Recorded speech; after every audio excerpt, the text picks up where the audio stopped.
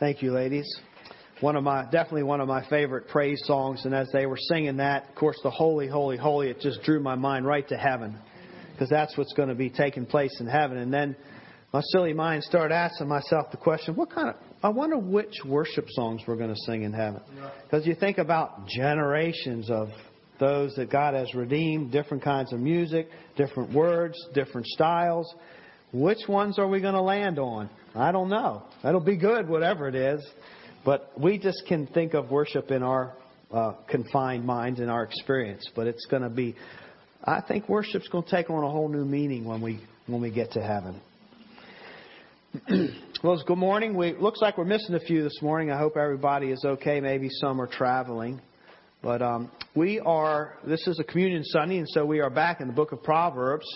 And we have been studying Proverbs in order to become biblically wise. That's the intention of this book. It's why God has given this book to us. And wisdom has been defined as competence in regards to reality. And that is, there is such a thing as reality, and we would do well to live in it. And that reality has been given to us by God. And the first reality that makes us wise is acknowledging that God is the God of the universe, that He is our Creator God, our Father God. And once we acknowledge that, all of the other things just filter down into the nooks and crannies of life. Specifically, what we have been looking at recently is being biblically wise regarding to parenting. And we have found, Scripture informs us, parents, that it's going to be a challenge. Parenting can be and will be a challenge. And it warns us of that in a few different ways. But one of the ways that it warns us that it's going to be a challenge is by tipping us off, if you will, that in the heart of a child is foolishness. So our good intentions in parenting and all the books we read and all of our hopes and dreams and joys and so forth and desires for parenting, we just have to realize that sometimes they're going to hit a little wall there, all of our efforts, because of the foolishness that is bound up in the heart of a child. And remember, foolishness in Scripture isn't what we often think of today as just, being silly. It doesn't have a lot to do with IQ. It's more of a moral waywardness. So the tendency of children's hearts, and we know because we've been there, and we still know because we're still there in different ways, but it's just to go wayward, is to not listen to wise words or good instruction. So though as cute as our children are and can be, it basically means that we're not going to have to teach them to disobey us. They're already pre-programmed to know that. They're pre-programmed to know how to pitch a fit. Pre-programmed to know how to cry for hours and hours and hours just to get their way. Pre-programmed to know how to push the limits, to even disobey 10 times in a row. To pretend not to hear you when you're asking them to do something that they don't really want to do. And many, many other things to get their way. So we have been forewarned and informed by Scripture that that's probably one of the biggest challenges of parenting. But there's another challenge, and that is to be fair, that we aren't perfect either. Parents aren't perfect either, and we don't want to parent with a persona that we're perfect and you're not yet. And so with that kind of superior attitude, we all need the gospel. We all need forgiveness. The fact of the matter is, we can pitch our own fits, can't we? And we can be frustrated as well. And we can overcorrect. We can undertrain. We can misjudge motives, misdiscipline, punish the innocent, and set the guilty free as parents. So we all need God. We need God's forgiveness, and we need the good news of the gospel. That is, we can receive forgiveness, but also both parent and child can receive the power of God to walk in the obedience of the roles that He has set before us. When we worship God as our Savior, and we were reminded in the book of Nehemiah the importance of worshiping God alone. As God being supreme. And when we make God supreme in our lives, the blessings come and God redeems us from the foolishness in our own hearts and replaces that foolishness with His blessing. We taste His goodness. As we think about parenting and children and family, there's a verse here in Proverbs that is very powerful that I'll just start with, and then we'll get into our first point. But Proverbs 29:17 says, "Discipline your son, and he will give you rest. He will give delight to your heart." And I think that's a very interesting verse because we all long for our hearts to feel peace. We want pleasures. We want the delights of this world. And the whole world is a blessing from God. All of creation was intended to be good. But I think it's just interesting as a reminder that one of the delights that God desires to bring to our hearts is within the realm of family and family relationships, and particularly marriage, but also particularly the relationships between parents and children. And it's kind of God's way of saying, there's a delight to be had that cannot be replaced by any other kind of delight that I've placed into this world. And it's the delight of a good relationship between a parent and a child. Just a love and a commitment and that reassurance of being there for one another. And it's something that brings irreplaceable delight. And I think if you've been a parent and you have experienced maybe perhaps seasons, hopefully more than that, where there's this close-knit love and relationship, and watching your child succeed, watching your child do the right thing, watching your child love the Lord just brings this comfort and peace to our hearts that is unmatched. By the way, just as a plug for the upcoming marriage retreat, I think we're going to hear an announcement later on. But one thing, when I think about parenting, one of the things that Lisa and I read as we were trying to prepare for our children many, many years ago, before they were here, I'll never forget it. And I've said it many times, but it said one of the best things you can do in your parenting, mom and dad, is to love each other. And that's marriage. You really, it's hard to have the good parenting, the whole package, without that marriage, because our children know how we relate and they pick up on that. So just as a plug for our marriage retreat that's coming up, it would be good for us to also maintain that relationship. Be mindful of that. So this verse is telling us that we open up with that there's these relationships that can bring great delight to our heart, and one of them is the parent and the child. But if you think about it, it works the opposite way as well, doesn't it? Children can also keep us up all night.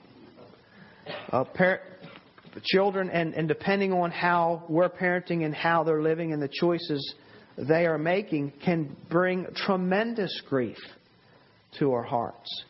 And I think the message in that verse is that it doesn't just happen. Discipline your son and he will give you rest. There's work involved. There's diligence involved. There's being prepared. There's instruction. There's working involved. But there's that possibility that is always there for us if we are willing to walk in the ways of God and trust the Lord for that. If we're willing to care for, nurture, and shepherd our children's hearts. So this is the kind of family I think that God wants, a family that is filled with joy and delight. And it is something that can be attainable. I know just from my own experience that how do I say this?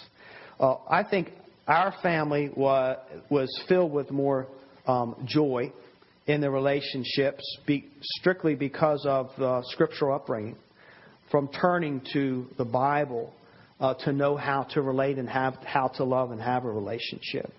And so the Lord offers us that, and He helps us to be biblically wise in our parenting. So we read Proverbs, and we're thinking about wise parenting, and there are two basic ways to bring our children up in the Lord. And that's through instruction and correction. And we've already looked at instruction. Instruction has to do with the information. It has to do with conforming our children's hearts to the image of Christ. So we're putting into them. Correction has to do with driving out. Instruction and correction aren't the same thing, but they're workmates. You can't have one without the other. Both are needed in parenting. And if you had to kind of say, well, what exactly is the difference? Because they do overlap.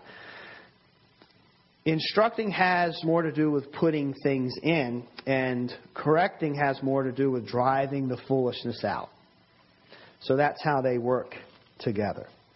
Well, the first verse or first point is the rod and driving out foolishness. We'll hear it again in Proverbs 22:15. Folly is bound up in the heart of a child. Okay. So then what? But the rod of discipline drives it far from it. Now, the idea is that children can't be left on their own to deal with the own sinful inclinations of the heart. They need external help. There's foolish inclinations there that will be acted upon if there are not some boundaries and safeguards and someone there to help them. So training sometimes requires physical punishment, or what we would call corporal punishment. And it's needed sometimes to pry out maybe the most stubborn kinds of foolishness in our hearts. And many Proverbs actually refer to this rod of discipline. So what exactly is it, the rod of discipline? Well, the Hebrew word basically describes primarily like a staff or a rod that a shepherd would carry. And shepherding was a very popular occupation in that day. So people were very, very familiar with the idea of a rod and a staff and what you do with it. But it could also just mean a branch or a stick or even a root. And it could also mean a scepter and could represent or symbolize authority. So all of those things come into play. But when you're talking about in the confines of parenting, you're primarily talking about some kind of instrument that parents would use to help rid their children of harmful foolishness that is in their hearts. Just for FYI, out of curiosity, when I was studying this, I just thought, I'm going to Google rod of instruction. What is the world out there saying? Or even what are Christians saying about the... my version says rod of discipline, and King James Version is rod of correction. And I was kind of disappointed in a lot of the articles I read about how primarily Christians wanted to define what the rod of correction was. And basically, it depended on what they believed regarding corporal punishment. If they didn't believe in corporal punishment, they came up with all kinds of different definitions of what it really meant. It didn't mean that you were actually to inflict any kind of pain. It was really disappointing to see that it was not biblical at all. It was very biased. Of course, those that believed in corporal punishment took it at face value, but it just was. I kind of wish I didn't read some of those articles. But corporal punishment or inflicting pain is a biblical thing to do, and it is biblically necessary. It's not something we have to do all the time by any means. There are a lot of different forms of discipline, but it's a biblical means. And we are absolutely, when we talk about the rod of correction, not talking about child abuse. A lot of people blame Scripture for child abuse. That's not at all what it is. And I think by the end of this message, you will have an idea of why it's not child abuse and how necessary it really is. And really, it's a beautiful act of love. But it's not child abuse. And if you're an abusive parent and you can't seem to control that aspect, please get immediate help, because that's not at all what God has in mind when He talks about nurturing and shepherding our children's hearts. The purpose of correction is to serve as a rescue mission, because there's folly there, and that folly is dangerous, and we can't count on our kids to rid themselves of their own folly, to deal with it, to call the right shots when it comes to these sinful inclinations. And so correction is basically a rescue mission for our children. It's designed to redirect a straying or unbelieving heart back into the circle of blessing, which would be the family that God has ordained and the authority that the parents have given over the children. That's the circle of God's blessing when we operate within that realm. So it's trying to get our children back into this realm of faith and blessing. It's not for the purpose of personal vengeance, as tempting as that may be. You just really hurt me with those words, and I'm really going to get you with the switch. That is not biblical correction. That's returning evil for evil. It is a rescue mission. It's for redemptive purposes. Hebrews 12:6 says, "For the Lord disciplines the one He loves, and chastises every son whom He receives." Interesting thing about that verse is when he talks about chastising, that's the word for whipping and even torture. And it's the word that Jesus used in Matthew 10:17 when He says, "I'm sending you out," talking to His disciples, "I'm going to send you out, but be warned, you will be flogged in the synagogues for taking the gospel out." So there is this idea of inflicting pain. And the idea is that we need to know when we're doing something wrong. We need to know that doing the wrong thing stings us in this real life, this real world that we live in. Proverbs 23:13 through 14 says, "Do not withhold discipline from a child. If you strike him with a rod, he will not die. If you strike him with the rod, you will save his soul from Sheol." That's a verse that people that say shouldn't be, the Bible supports that we should not discipline with corporal punishment, often ignore because it actually uses the word right in there, strike. And it means to strike a blow. There's just no other way to describe it. So it's describing within the context of parenting what we would call spanking. It might be a slap on the hand. In the old days, before my time, it was a slap on the knuckles at school, I understand. Did anybody have their knuckles slapped in school? There's a few out there. Yeah. Was it effective? I can see I can tell the ones whose knuckles are still swollen from the discipline, though. So the goal is to inflict pain with the idea that down the road, this little bit of pain that's dished out in love is saving you tremendous pain down the road. If our children heed our verbal warnings or stern words, sometimes that's enough. Some kids are more sensitive than others, and just a stern look. There was times in church, and we had a big family, we took up the whole row, and sometimes we'd be cutting up as little kids, and there were times where if Dad looked down the row at you, you better just stop what you're doing right there. And that's all it took sometimes was a stern look or a stern voice. But that didn't always work. And so out came the spanky strap. Sometimes we might need a slap on the hand or a spank on the bottom. And we are saving that person, really. If you think about it, just a simple example of a wood stove. If you have a wood stove in the house, it's hot. And so you want to train your children don't go near that, don't play too close to that, get away from that. And you might ask them and give them instruction, tell them why. But if they continue to disregard that, it might require spanking or something like that, because they could get third-degree burns. They could have to carry scars for life throughout their existence. It's the same thing with our moral or immoral inclinations. We're curtailing these things the best we can so that our children don't have to carry the destructiveness and the scars throughout their life. So it's a rescue mission. Now, my mom, so that's the rod of correction. My mom had a gift. And one of my mom's gifts was turning just about anything into the rod of correction at the time. And so sometimes it was a fly swatter. Sometimes it was the Hot Wheels tracks that were all over our house with all the kids, the orange ones.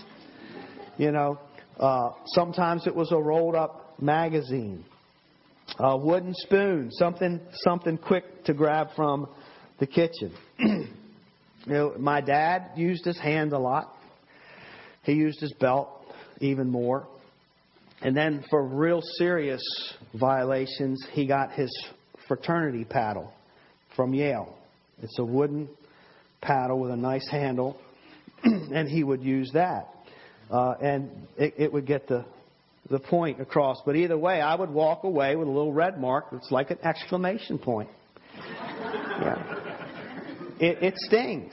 It hurts to disobey. When you're going to walk out of line of authorities, when you're going to disrespect people, when you're going to break relationships, it's going to cause pain. It's going to break things down, and you need to know it. And so that's what spankings were. They were reminders. And I can just tell you from my experience, I had a lot of spankings. I don't feel scarred from life for it. And I think it's because I really deserved them, and I knew I deserved to be disciplined when I was. Most of the times my parents got it right. There were a few times when Mom got it wrong and she believed the wrong kid. You know, one kid was more convincing than the other. I didn't do it. I didn't hit him, whatever. And so the wrong person got disciplined. There were a few times. But for the most part, Mom and Dad were right on. And we were informed as kids, our household operates a certain way. And there's things you can do and there's things you can't do. And if you do the things you're not supposed to do, there are going to be certain kind of consequences. Sometimes it might be going to bed hungry without something to eat. Sometimes it might be being grounded, or you couldn't go to a party or hang out with your friends and those kind of things. Sometimes it was a lecture, which was very painful coming from my dad. And sometimes it was a spanking. But we knew the rules and we had the choice to obey them or face the consequences, and that's what discipline is. And that's what it means to be biblically wise and a wise parent. The world operates in a certain way. The God of this world operates in a certain way, and there are painful consequences depending on the degree that we engage in these things that we're going to have to face. And so we want to know these things and learn these things in the safe, loving, warm confines of a household, of parents that truly, truly love you, because people out in the world aren't always that loving. Today, they do what they call, a lot of people do timeouts. I don't know. I can't say much about a timeout. That was before my time. It sounds like torture to me. I'd much rather get a spanking and move on with my day than have to sit still as a kid. But it may be, you know, if you experiment with that and that works well for you. I do know that I read one of the things behind the idea of timeouts is that it's for those that don't prefer corporal punishment. And I did read an article recently that said they monitored the brain waves of kids that were given timeouts as a punishment and spankings as a punishment, and everything. The children internally reacted in the same way, so that it was registering either one. As far as the kids were concerned, there was not a difference, if that means anything to you. But the argument today, I think a lot of times, and it's been around for a while, is that corporal punishment, we should not ever spank our children because it is a form of violence and it makes our kids violent. And I would say that there's a little truth to that. Obviously, violence begets violence. And, you know, passivity begets passivity. But at its very root, that's not a biblical way to think. That if we spank our children, that's what's going to create the violence. So where does the violence ultimately come from? What is Proverbs and what has the Scriptures been teaching us year after year? Is that it comes from the heart. I mean, tell that reasoning to Cain. Cain was born in the same world as Abel. There weren't all these terrible examples of violence out there. They had the same parents. And one child, Abel, he grew up assumingly obeying his parents. He loved the Lord. He honored the Lord. And Cain, not so much. His own heart took him in a different direction to the point where the time came, he got angry enough to slay his own brother in blood, violently. That didn't come from the external things. That came from his own heart. That's why we have to shepherd the heart. That's why Proverbs says, guard your heart, for from it comes the wellspring of life. It all comes in there, and that's hard truth to swallow, to realize that it has been said that every sin is in seed form in our hearts. And sometimes it never grows, thank the Lord. We never see certain sins. We never allow them to come forth. But they're all in there in seed form. The Scripture says that a child is violent because the violence is already in there. And sure, if they're put in certain circumstances, it might bring the worst. We can bring the worst out of people, or we can bring the best out of people. So there's some truth to that, but it comes from our hearts. And spanking, by the way, should not be a violent act. It's not intended to be an act of violence. If we're violent in our discipline, then we're not doing it properly. If we're so angry at our children for what they've done, then don't discipline them in that moment. That's not a good time to discipline. Send them to the room, or send yourself to your room until you can cool off. It still needs to be dealt with. But you want to do it rightly. Remember, it is a rescue mission. And it's also about winning hearts over to good. You know, justice is important to God. Justice, obeying the law and facing consequences. But it's not just about catching our kids doing wrong and punishing them. It's about then shepherding their hearts and winning them over to do good. That's the bigger challenge than it is to catch them doing wrong. So punishment. Also, I think punishment should fit, when we think about correction, should fit the crime. We don't want to overdo it. And if our kids just did a little violation, there's no need to bring in the army and the tanks and so forth. There should just be a little punishment there. Also, sometimes there are natural consequences, and our kids basically have already received their punishment, and we don't even need to step in and do anything. Thank the Lord that sometimes there are natural consequences. So you told your child, don't go to your neighbor's yard and pet their dog. That dog isn't always nice. And they go into the neighbor's yard and pet the dog, and they get nipped at, and they come crying, running home, and they got a little puncture.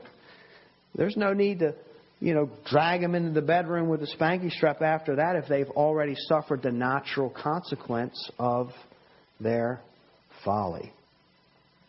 We have to determine the things that are the most grievous to God, I think, for parents, as how do we know when to come down hard? What's really important? And what things do we just maybe let go a little bit or not harp on? Well, what does Scripture say that's important to God? What are the things that are the most offensive to God? Think about the Ten Commandments. And come down hard on those things, because those are the most destructive and the most dishonoring. Well, transitioning into our next point, it's interesting that Scripture doesn't say that love drives out foolishness. And you would think that it might say, well, love drives out all foolishness, but it's the rod of correction. And a lot of times we want to divide discipline from love, or even correction from love, and say, no, we have to love our kids through everything, never harm them in any way, lay a hand on them, don't discipline, you just pour that love and keep pouring that love, and then everything will be okay. But that's not scriptural. And the reason it's not scriptural is because correction is love, according to the Bible. It is a form of love. Proverbs 13:24. Whoever spares the rod hates his son, but he who loves him is diligent to discipline him. So correction is actually, and of course done properly, it is an expression of love that causes our children to feel safe and to feel sound. It shows them that we care enough about them to perform an unpleasant action. And discipline isn't exactly a fun thing to do. As parents, we get tired, don't we? We get tired of disciplining and correcting our children. We want it just to go away, and we want to just you take the easy way out and just pretend it didn't happen or whatever. And that's not a good choice or a wise choice to make. Proverbs 29:15, the rod and reproof give wisdom, but a child left to himself brings shame to his mother. The idea is that to not correct and to leave that wayward heart to itself is actually an unloving thing to do. It's not a loving thing to do, because that heart needs formation, needs boundaries, needs shepherding. And God puts parents in place to do that very thing. So it's loving to intervene and desire change. Correction's not fun. I've heard stories where parents have cried more than the kids. when a spanking is administered. Parents have sensitive hearts as well. We talked about in Ephesians this morning being tender-hearted. That's okay to do that. But we can't spare ourselves the pain. If we spare ourselves the pain of sometimes inflicting pain, then our kids can live in grief. And grief that can get worse and worse from the foolishness and destructiveness of their own hearts. So loving discipline provides a safe place for our kids. Fact of the matter is, our kids know, of course, especially if they're taught right from wrong. Some of that is innate. They know what pleases mom and dad and what doesn't. And there's a sense, we all have a sense of justice in us where a price needs to be paid. And I remember growing up, feeling like I needed to be disciplined because I had done something wrong. I needed to be reined in. I didn't want to be left out to do my own thing. I didn't have the self-control I needed. I needed the law. I needed that restraint. And that's what proper correction is. And it's loving to hold someone in check and to preserve them from their own harm. And kids need to know that mom and dad will stay in there and hunker down with them because there's weaknesses and there's flaws, and that they'll stay in there and hunker down and be there with them and help them through these times. Proverbs 29:15. The rod and reproof gives wisdom, but a child left to himself, I already read this, brings shame to his mother. Child left to himself. In the headlines of the news the last few years have been this case that caught my attention. And they used an interesting term of affluenza. I don't know if you read that article or if you've been following that, but there was a teenager that had what they termed affluenza, not influenza, affluenza. It's a story of a teenager from Texas, and he was diagnosed. He had to go to court, and you'll find out why. He was diagnosed by his defense lawyer as having the poor kid had affluenza. His name was Ethan Couch, and in an article by Hillary Crawford, I'm just kind of quoting things hit or miss. He became the subject of news in 2013 when he killed 4 people in a drunk driving accident. Couch is now 18 years old. He was 16 then when he was charged as a juvenile for crashing into an SUV parked on the side of a 2-lane road while going more than 70 miles an hour. 4 people in the SUV died. Couch also injured some of his friends inside his own vehicle.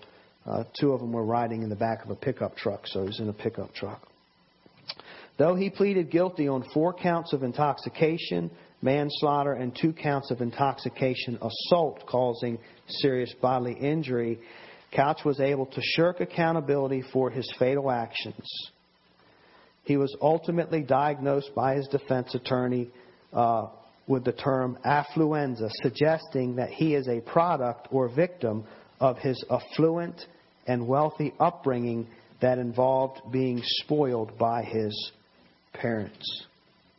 So that's the approach that the defense lawyer took to try to help his client get off of this. And he actually, and worked. The argument was the kid, he can't help it because his parents didn't discipline him. All they did was give him money. They were very affluent, very, very wealthy. And they just gave him whatever he wanted, but they didn't cause restraints, and so therefore he can't be held responsible for his actions. Now, I don't agree with that. However, he was given probation. He didn't do any jail time after all of that recklessness and harm that he caused in people's life. No jail time, was given probation, and then the reason he came back up in the headlines was because he broke his probation, and he and his mother fled to Mexico to try to escape the law. I don't even know what the latest is on that. I don't know if they've been brought to justice or not. But that is an example. A child left to himself can bring great destruction. Not only did he harm himself, and he has something he has to face the rest of his life, but he also brought recklessness and destruction into other people's lives too. And they'll have to deal with that the rest of their lives. And even the courts and even his defense lawyer recognized it as the problem was that he was, of course, his own heart, Scripture would say, but also he was left to himself. His heart wasn't reined in. A perfect example of what Solomon means by this proverb, which brings me to this last point. And I'm calling it the sowing reaping principle. You know, as a guy, as a dude, we love bottom lines. You know, if you can just tell me in 3 minutes instead of 30 minutes, I would rather have the 3-minute version. And if you think about the big picture of parenting, this is kind of the 3-minute version in about 5 minutes. So I agree with the Apostle Paul's assessment of the big picture of life, and that is you reap what you sow. And that's true for kids. Kids out there, the way you honor your parents, the life that you're living, no matter how old or young you are going to reap what you sow. And it's true for the parents. The way we parent and the way we live life. Galatians 6:7-10. Do not be deceived. God is not mocked. For whatever one sows, that will he also reap. For the one who sows to his own flesh will from the flesh reap corruption. But the one who sows to the Spirit will from the Spirit reap eternal life. We want to ask ourselves, what kind of parenting am I sowing? What fruit is growing? What am I growing here? What am I nurturing? What will I weep? Will I weep based on what I reap? That'll preach, right? So the sins are in seed form in our little ones. And they will corrupt their lives if there is not loving instruction and loving correction. And Paul's saying, you know, God's not mocked. It's the same thing as being biblically wise. God works in a certain way.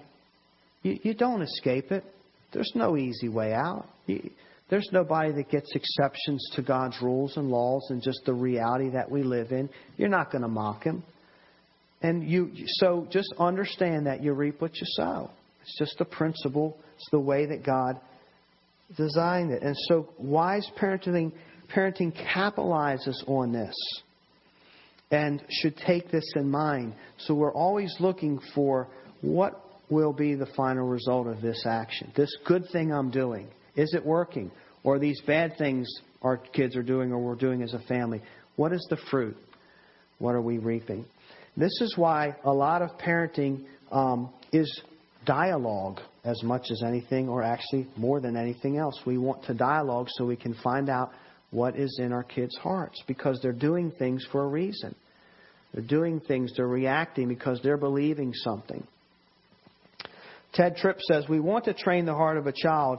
In behavior modification, consequences are the means of shaping or manipulating behavior. In biblical correction and discipline, consequences are a means of demonstrating in a sensory way, in other words, like a spanking or something, the importance of the spiritual consequences that are accruing in relationship to God, to others, and to ourselves. So if your child gets in trouble, you know, your son is angry for whatever reason, he kicks over his sister's Lego castle and says harsh words to his mom. So first we want to draw attention to the transgression and call them out on that. Wait a minute, we can't be doing that. You just broke some serious laws there. Then we want to dialogue and try to find out what's in the heart. What were they believing? What were they thinking that action would give them or bring them?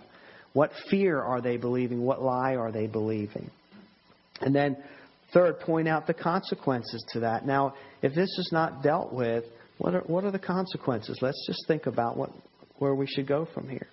It's not just about the destruction you brought to the castle, but their family relationships and relationships with God.